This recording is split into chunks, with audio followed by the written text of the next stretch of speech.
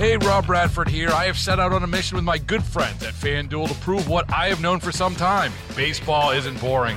Now I have a daily podcast to prove it with some of the most notable people in the baseball world, screaming baseball isn't boring from the mountaintops, or at least agreeing to come on our show. Players, managers, GMs, and yes, even the commissioner of baseball, Rob Manfred. It has been a constant wave of baseball's most powerful voices. So join the revolution. Subscribe and soak in Baseball Isn't Boring. Listen on your Odyssey app or wherever you get your podcasts. You'll be glad you did. This is Fred Bottomer with a look at the week in health. Should you still wear a mask on public transportation, even if it's no longer required? Former CDC Director Dr. Tom Frieden tells CBS Mornings it can't hurt. With cases going up, the idea of masks coming down doesn't make a lot of sense. Dr. Frieden says for now, especially if you're immunocompromised, a long flight might not be best. It's really hard to wear a mask for 10, 12, 14 hours, but that's what you might have to do if you want to reduce your risk for yourself personally. Christopher Cruz, CBS News. CBS anchor Nora O'Donnell spoke with White House COVID-19 response coordinator Dr. Ashish Jha about a number of COVID issues this past week. Let's talk about boosters, because there's a lot of confusion about when to get that fourth shot. First and foremost, that first booster, the third shot, that is critically important. It's absolutely critically important that every adult get that if they're 5 months out from their second shot. Now, if you've gotten that first booster, the question of should you get a second shot or not.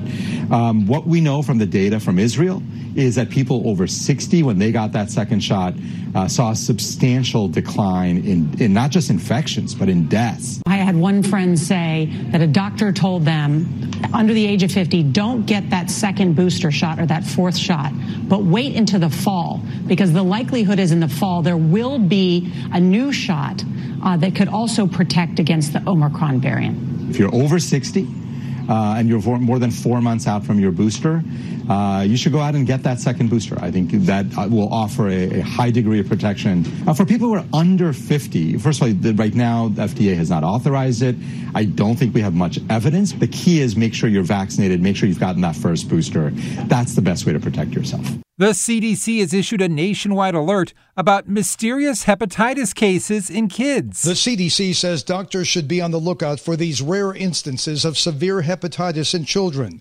Cases have been reported in a pair of southern states. It's a little concerning that, there's those specific 9 or 10 cases here in Alabama. Dr. Nina Johnson is an infirmary health physician. She says there appears to be a connection with a variant of the adenovirus. There's a subset called a 41 of adenovirus that has been shown to cause the liver failure in children. There have also been cases reported in North Carolina. Steve Futterman, CBS News. A smaller percentage of kids got their routine vaccinations before kindergarten during the pandemic. National vaccination coverage among kindergarten children dropped from 95% to below 94%. The CDC's Dr. Georgina Peacock says this might not sound like much, but it amounts to at least 35,000 more children across the United States that entered kindergarten without documentation of complete vaccination against common diseases like measles, whooping cough, and chickenpox. And enrollment in kindergarten dropped by 10%, meaning around 400,000 fewer children entered kindergarten than expected. There may be a new weapon in the treatment of skin cancer. Can a simple blood test help diagnose skin cancer? Maybe so, according to University of Michigan researchers who found a person's blood can reveal the presence of circulating melanoma cells. Such a test could allow patients to avoid invasive skin biopsies to determine whether they have skin cancer. And that's a look at the week in health. I'm Fred Bottomer. Hey, Rob Bradford here. I have set out on a mission with my good friends at FanDuel to prove what I have known for some time. Baseball isn't boring.